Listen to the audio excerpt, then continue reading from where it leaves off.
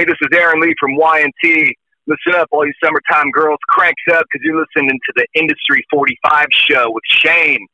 Locked and loaded. The Industry 45 show with host Shane Christopher Neal. Industry 45 show, GiantFM.com.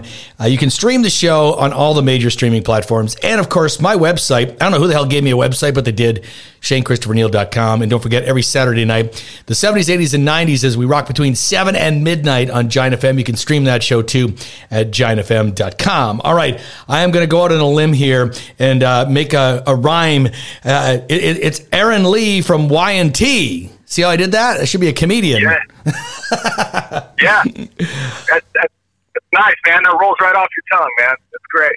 How you doing, man? You're out in California. Things are going good. Obviously, you're busy, and you're probably excited because you got new music out. Looks like you're going to tour and all of that. So let's start a little bit at the beginning, a little scene set here about Aaron Lee. We'll get into the Y&T stuff and your solo stuff, but where did kind of this love for playing the bass and playing music come from? You're from San Jose, California initially, right? Yeah. I'm from San Jose, born and raised.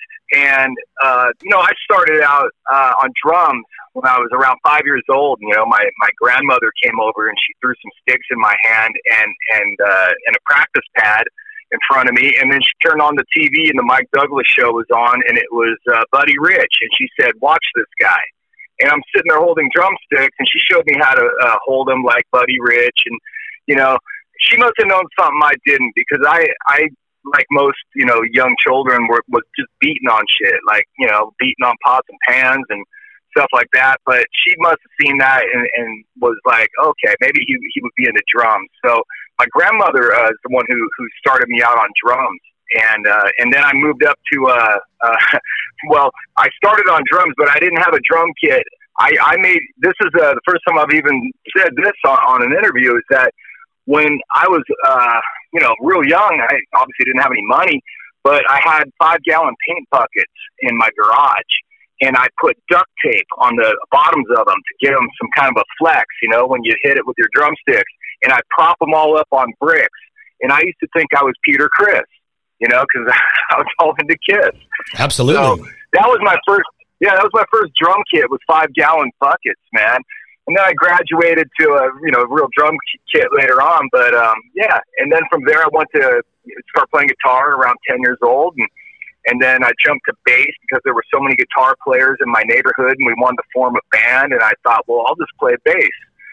So that's when I made the jump to bass. But what solidified the instrument for me was when I discovered Y&T, when I discovered Iron Maiden and Rush and Yes and, all these great bass players in these bands, that I could actually pull the bass out of the mix. When you listen to the songs, you can hear what's going on with the bass. It's not buried, in the mix. So that turned me on. And I thought, wow, the bass could be more than, just the background, Sure. So I jumped in, with both feet and really started, woodshedding and learning how to play bass, and, had my heroes, Steve Harris, Geddy Lee, and of course, Phil Cannemore from Y&T. And I'll say, Y&T played a huge role in my musical upbringing, when I first started out. Some of the first songs I ever learned were Y&T songs. And, then our neighborhood band when we were kids, those were some of the first songs we learned how to play together as a band, was Y&T songs. And so it's kind of a trip that it's come full circle that I get to be in one of my favorite bands and playing this music that I had learned when I was a kid.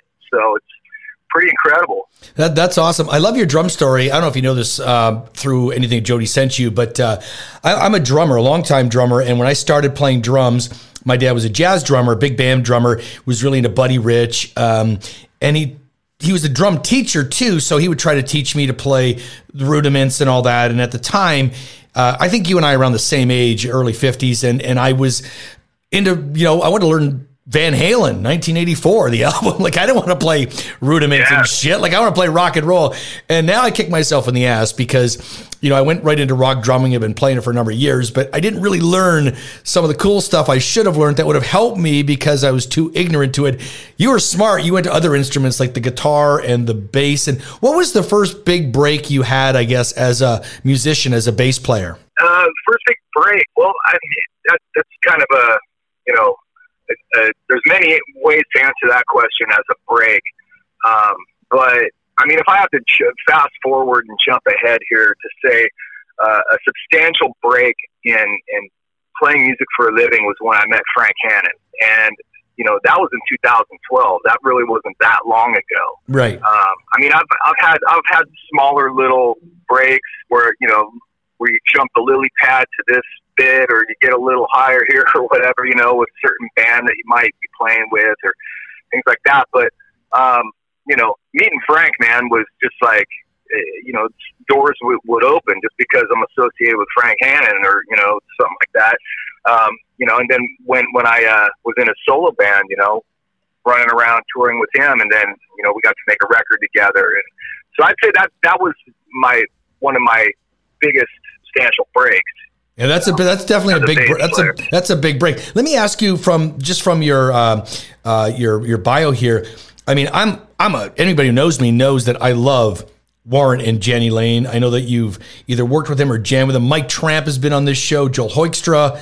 I never had Jenny Lane, but a couple of months ago, not even a month ago, Joey Allen joined me. You play with some really cool people. When was that in your career? Earlier on or more recent, or when? Well, I mean, Jenny's obviously been passed away for a while, but other than that. Well, the Jenny Lane thing is a story that it wasn't so much that I got to be a band with the guy or anything. It was this. It was such a fluke. And looking back on it now, I'm really happy to at least say that I got to, you know, spend time with the guy and play actual music with him, but in such a quick moment. But I was in a local band in San Jose in the early 90s that we were playing a club one night on an off night too. I think it was like a Wednesday night or something, you know, middle of the week. It was late, you know. It was a place called the Cactus Club in San Jose. It was a really famous club. I mean, everybody played there, man. It's just one of those places that everybody came through, you know, coming up and coming down. But so we were in there doing an acoustic set one night, and in walks this long-haired blonde dude wearing a baseball hat. And, you know, we didn't really know who he was. But all of a sudden, a bunch of drinks, a bunch of shots of alcohol came, you know, up to the stage, and it was from Jenny Lane. So I guess he was on tour with Ozzy. I guess Warrant was opening for Ozzy at that time, and he was just having a fun night running around the club. So he comes in, buys us a bunch of drinks. Next thing you know, he's, hey, can I get up and play with you guys?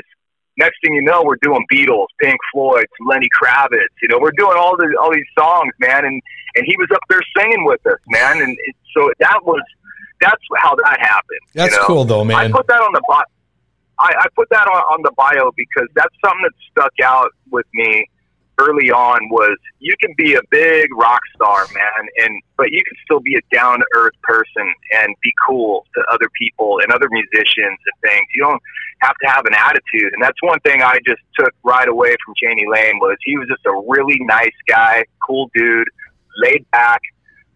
He was pretty buzzed up, but you know, right. He was having a good time. But yeah, man. So that's, you know, why I put that out there to, you know, maybe eventually get to tell that story, you know. Well, there you go. You told the story, and like I said, with Joey Allen on the line a couple of months ago, we had a great chat, and he had nothing but great things to say about Jenny. I mean, obviously, he had personal issues that eventually ended his life, but as a person, as somebody who was giving, as someone who loved people in rock and roll, there was no one better than Jenny. And I had Troy Patrick Farrell on the show, right, who played drums in Jenny's solo band. So I wanted to ask that question because I did see it. So here's you as a kid learning Y&T, loving Y&T, and now you're in Y&T. So give us the genesis of how that happened, because that's got to be a trip, man. Yeah, it's a definite trip. And you know, before I tell how that all came about was just a little bit of advice to other musicians out there. Don't be too proud or think you're too cool to do certain things in the industry, because that could possibly take you to the next place where you need to be. And so with that being said is, you know, when I met Frank, I was in his solo band. We were out playing, doing a lot of gigs. But then Tesla was about to get busy and go out on tour. They were going out with Styx and Def Leppard. And big tour, you know, a lot of dates. And Frank was thinking, well, Aaron, you know, I got to go out on tour, so the solo band's going to be put on hold for, a while now. He already had it in his head that, he wanted me to come out and work for Tesla.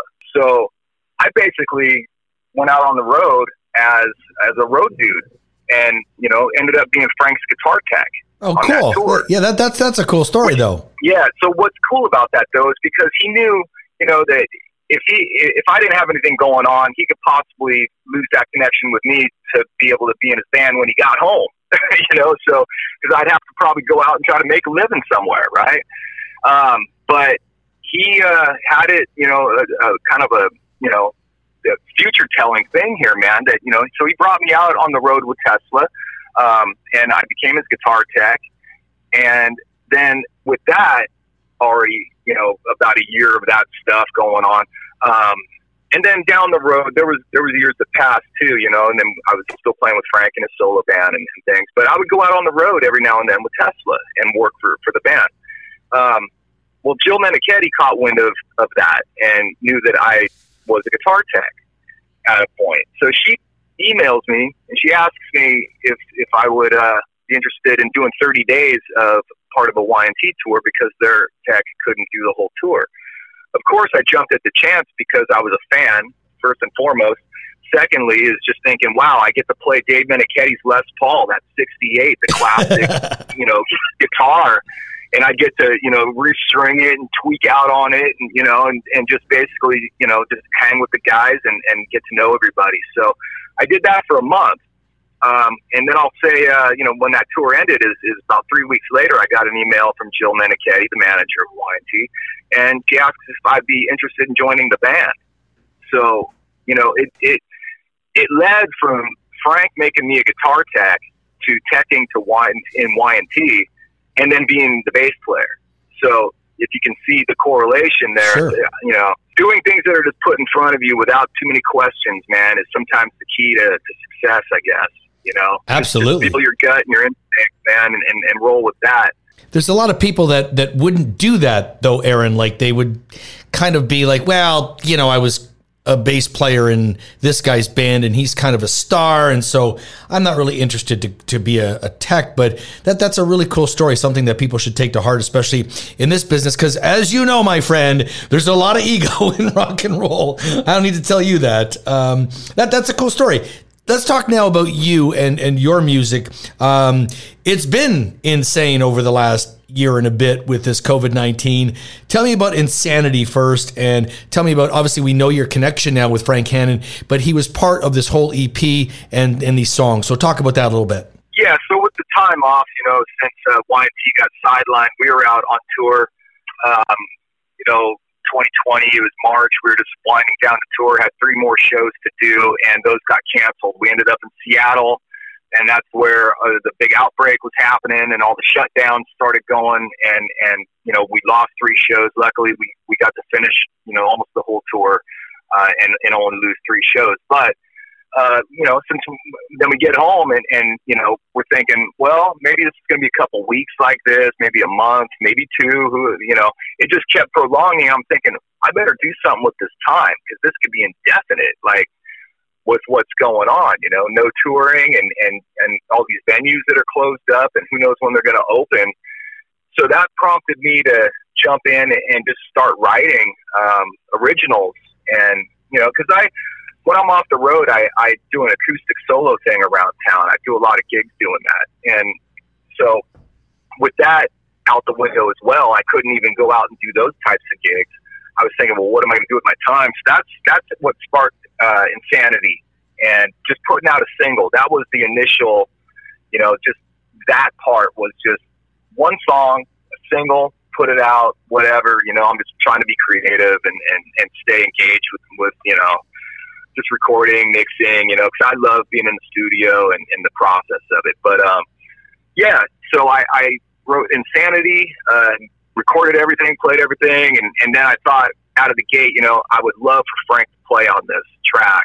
My first solo single that I put out, I would love to have him affiliated with it, since I feel like he's played a part in me, all the way up to that point, really. So, I was honored and happy that, he said that he would play on it. He laid it down. Sounds great. I'm stoked. And that's where Insanity came from. And then, from there, after that, I kind of was like on a roll. I just kept writing songs and putting out a couple more singles after that. I put out a cover, actually, of an old Fleetwood Mac song from 1970 called Jewel-Eyed Judy, which was on the Kiln House record. This was long before Stevie Nicks and Lindsey Buckingham. But I just had a real affinity with that song, man, because it was a song my parents used to play the record when I was a little kid, and I would hear it constantly playing, so it was kind of ingrained. And I just always was turned on by that track. And I thought I could probably do something with this. So I did a cut of that, put that out as a single. And then I put out another single called Tell Me. And then I took 4 songs, all of the singles, and then one other song, a ballady kind of song. And then I put them all on an EP, a 4-song EP. And, that way I'd have some physical product out, and that's where we're sitting at the present, and now with Live for Today coming out this Friday, June 26th. So that's a great song. I love melodic rock. I just love the sound of the guitars. Everything about the song is super cool. I'm going to play it too, but so tell me specifically about Live for Today, because we have Insanity and we get that, and then we have Live for Today, which we need to do, man, because we don't know what's going to happen tomorrow in this world. So tell me a little bit in the genesis of that particular song. Well, you pretty much, in a nutshell, nailed it right there with your summary. But I totally agree with you. That's where I was coming from, man. It's like, you don't know what tomorrow is going to bring, or if there is a tomorrow, and I learned that learn that lesson with the whole touring thing, how you just expect that you're going to get to go back out and work, and next thing you know, you're shut down, and that goes across the board, not just musicians, but just small businesses and just all these people that are self-employed kind of people and beyond, it's tragic, man, all that. But, taking that kind of thing for granted, and next thing you know, it's not there. It makes you think, wow, man, well, I better, live for today and live in the moment and really appreciate what I have right now, because it could be taken or pushed out somewhere, and you never get it back. But, and just in general, man, just the way the world, in my view, just seems like everything's so upside down. And just like if you looked at a film negative, it's like all just twisted backwards and black and white. It's crazy times, man. Actually, that's sort of what Insanity was about as well. Just how crazy things are right now. But it's just live for today, man, because what you could do today, why put it off till tomorrow? Absolutely. I love the song, like I said. So tell me what's on your plate now for 2021, because Y&T's going back out to tour, I think, correct? And you've got this EP out now. So give me a idea of what's happening with you for the next couple of months as the summer continues here during COVID times. Yeah. Well, so Y&T's first show coming back is August 13th in Reno. I'm really excited to get back out there, man. I'm just excited to get in a room with these guys again and play the material. We haven't seen each other in over 16 months or however long it's been. So it's gonna be a trip, man. Getting back together and playing music, and then August 13th, first show back in Reno, and then August 14th, we're doing Rockland, California, right here where I live. Right, I'm literally 3.5 miles away from the venue, so it's a great gig. So what you're saying is you can get drunk and walk home when you're done. Yeah, well, I don't drink anymore, but still, I don't have to pay a bunch of gas to get somewhere, right? But so August 14th, we're doing Rockland, California, Quarry Park Amphitheater. But let me back up a little. I am actually doing a solo gig opening for Warrant on July 17th. So that's another thing. That's cool. Yeah, at the same venue and here in Rockland, the Quarry Park Amphitheater. And then, we'll see how the Y&T calendar, we've got stuff on the books right now. We got the Monsters of Rock cruise coming up. We do have a European tour already set for next year that's been moved from this year. So trying to figure all that out. But, hopefully the calendar is going to stabilize and fill up a little more, and, we'll be out rocking, man. But, once I can kind of gauge how much Y&T is going to keep me busy, then, I might possibly put together a solo band and try to get out and play this music live. I mean, I've been being asked about that, and so it's an exciting idea. It just seems like, trying to do that at the same time as Y&T is busy, it's tough. Just probably wouldn't work out, Yeah. Well, so kind of waiting on that, When they open the borders and you can come to Canada and you need a drummer, like, I'm here, man. I can learn the songs. They're pretty rock and roll. You know who else is very happy that Y&T's back out on the road is Eddie Trunk. And I know that he's done a bit in your bio, which is really cool, because when you get props from Eddie Trunk, you know that you're on the right track, right? Yeah, Eddie's great, man. He's been supportive with my solo stuff. I'm really appreciative of that, because I have a lot of respect for Eddie. He's like almost like the soul, the spokesperson for our music. Absolutely. And our lifestyle and all that. He's like the prez, man. So it was cool. I just actually sent Eddie a email about the new single, and he's going to play a little bit of it on his show on Monday, and see where it goes from there. Maybe I'll get on the air with him. I don't know yet, but I know that he's going to mention it and talk about it on his show on Sirius XM. That's sweet, man. I want to tell you one other thing. I love your brand. Like, and what I mean by that is just the way you look, how you carry yourself. I checked out videos, I read articles, I watched interviews, your website. Like, I really like the brand that you have. It looks rock and roll. It looks cool. And I like it. As soon as I see something, I'm like, yeah, I'm going to check into this a little bit more. And your songs are great too. So congratulations on all that. So way to go, my friend. Well, thank you so much, Shane. I mean, really, that means a lot to me, man, to get, some unbiased feedback. It's hard to get ears on new music, man, regardless of who you are, whether you're a real famous guy, like, I've been using Paul McCartney as an example. The guy puts out a brand new record, and most people, it just flies right over their head. They don't even know it's out, you know? Yep. So, you could be as big as that or as small time as where I'm coming from, I mean, so it runs the spectrum of how hard it is to get ears on new music. So I do appreciate your support, bro.